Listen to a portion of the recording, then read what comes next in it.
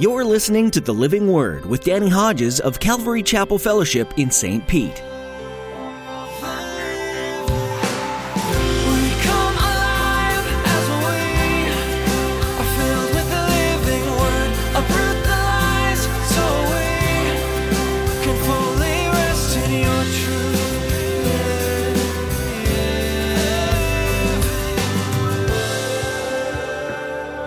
The king priest is greater than Aaron or any of the Old Covenant priests.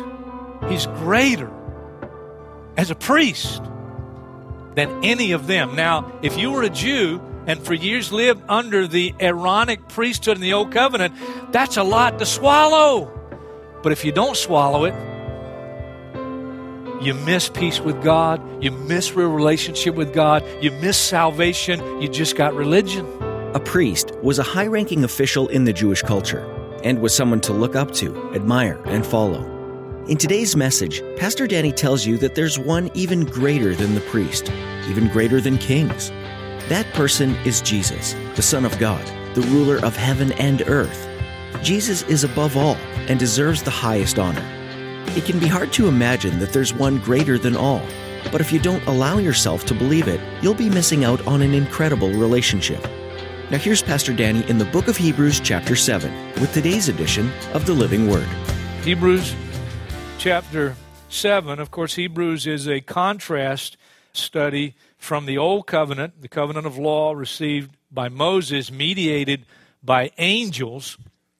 Contrast from that covenant of law and the new covenant instituted by Jesus Christ through his sacrifice on the cross, his shed blood, his death, burial, his resurrection. And it's quite a contrast. But understand, the name of the book gets its name Hebrews because it's written primarily to a Jewish audience. And you can only try to imagine as a Jew being under the law of Moses and all the regulations that went with it for hundreds of years. And now, to be reading this and to hear about Jesus and the new covenant and the old covenant now being obsolete. It's fulfilled its purpose. And now the old covenant is no longer valid. And now you have a whole new covenant. And that's what Hebrews is all about, a comparison, a contrast between these two covenants, the covenant of law and the covenant of grace through the sacrifice of Jesus Christ on the cross. And so very quickly, Hebrews chapter 1 opened, and the writer by the Holy Spirit quotes 7 Old Testament passages proving that Jesus, as the mediator of the new covenant, the sole mediator of the new covenant, is greater than the angels who mediated the old covenant. 7 Old Testament passages. Then before long you get to chapter 3, and the writer declares, of course, that Jesus is greater than Moses. And then you get, after that, Jesus being presented as our great high priest. They would have known Aaron and the descendants of Aaron as being the high priest. And there were some 83 of them from Aaron to the destruction of the second temple in AD 70. And now Jesus is the great high priest. And you were not introduced to, but you had already been introduced to Melchizedek. Because Christ is our high priest after the order of Melchizedek. You found in chapter 5, verse 6, you're a priest forever in the order of Melchizedek. Designated, verse 10, to be by God to be high priest in the order of Melchizedek. Chapter 6, the last part, verses 13 and following, as he's presented as greater than Abraham now, because he's a priest after the order of Melchizedek. Melchizedek being that mysterious figure that met Abraham after the victory over the kings that had captured his nephew Lot, and just outside of Jerusalem, Melchizedek meets him bringing out bread and wine. That's significant. He's king of Salem, which is king of peace. He's king of righteousness, but he's also priest. And as Ryan pointed out last week from the first part of Hebrews 7, you couldn't have both under the old covenant. You couldn't be a priest and a king. You're either a priest or a king. And a king couldn't function as a priest, and a priest couldn't function as a king in the old covenant.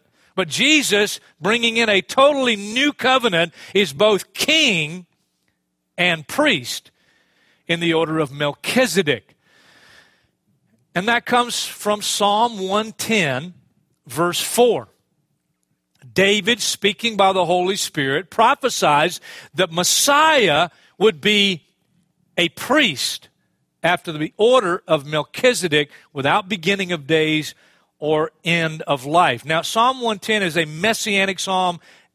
Every honest Jew recognizes that. And Psalm 110 verse 4 is a prophecy about the Messiah. But did you know Psalm 110 verse 1 is also a prophecy about the Messiah? Now, without turning to it, we're going to get to Hebrews 7, but this is kind of building up to what we're going to read here. In my reading of the Gospel of Mark, which I'm in right now, in Mark chapter 12, after they've asked Jesus question after question, trying to trap him in his words, now he turns, and of course they never could trap him. Now he turns and he begins to ask questions. And here's one of the questions he asked. Mark chapter 12, verse 35, while Jesus was teaching in the temple courts, he asked, how is it that the teachers of the law say that the Christ is the son of David? David himself, speaking by the Holy Spirit, declared, and here he quotes Psalm 110, verse 1. The Lord, David says, to my Lord, sit at my right hand until I put your enemies under your feet. David himself calls him Lord. How then can he be his son? And the whole point of Jesus' question has to do with Messiah, who verse 4 of Psalm 110 will tell us he's a priest after the order of Melchizedek. But verse 1 tells us as a descendant of David, and David being Israel's favorite king, that this Messiah who would come is also a king. He's a Lord, and he's greater than King David, because David, speaking by the Holy Spirit, the Lord said to my Lord, he's greater than David. He's after the order of Melchizedek, verse 4. A priest who is a king who is a priest. Now, why all this about Melchizedek?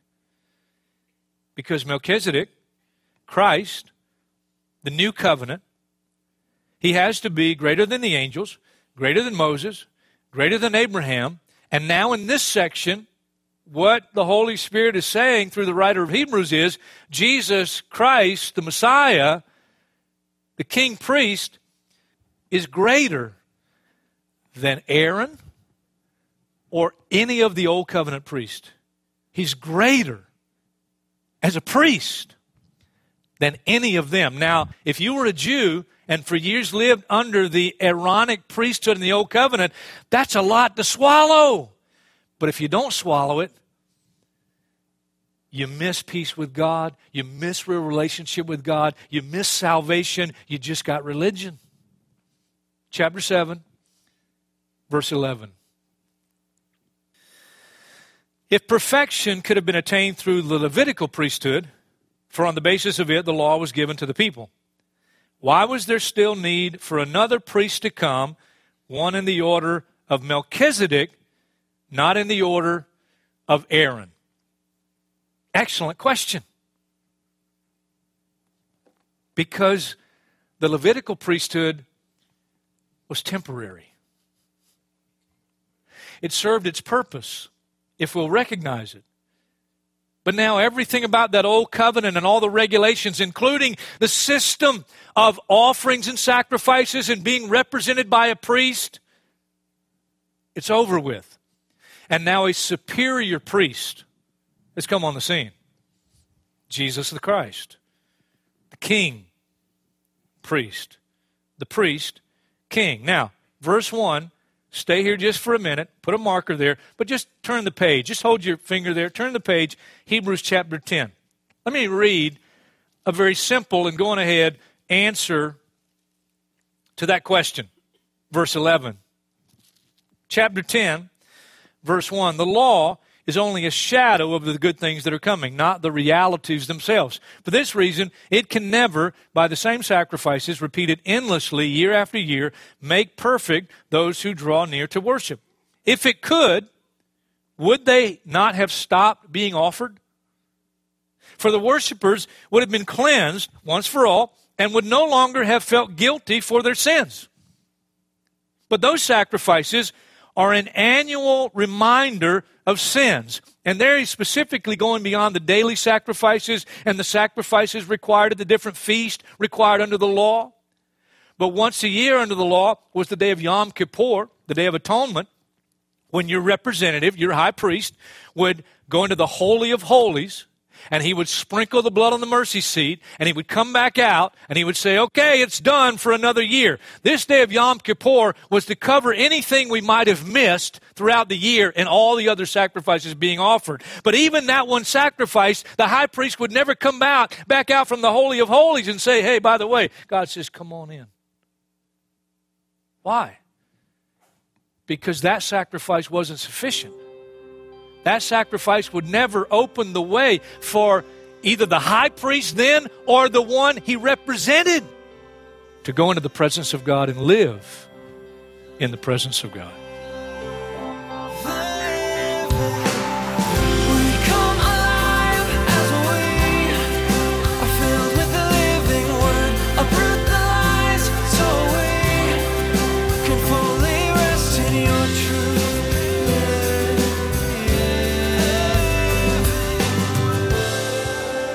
We're so blessed to be able to share the Word of God with you on each new edition of The Living Word. Thanks for being a part of our valued listening audience. Pastor Danny will continue his study in the book of Hebrews next time, so we hope you'll join us again. We'd like to take a moment and ask you to consider partnering with us as we continue to share the hope of salvation with the world. Would you join us in praying for the listeners of The Living Word? Pray that God would touch each person with His love and open their hearts to the truth of His Word. Please pray for us also. We want to continue following God's plan for this program no matter where He asks us to go. We know the power of prayer, and we appreciate you doing this for us. Would you also ask the Lord about contributing financially to the Living Word? This program is professionally produced to provide the best quality messages possible, so as not to distract from the message of the Bible. That does incur some costs, however, so if you feel led to give, visit our website at ccfstpete.church and click on the online giving guide under Forms. Any and all amounts are greatly appreciated and will be used to share the good news of Jesus' love for the world. Thank you for praying about this. That website once more is ccfstpete.church. With that, we've come to an end of our time with you today. We pray that God continues to bless you as you study His Word and open your heart to His unending love and grace. Thanks again for tuning in today to The Living Word.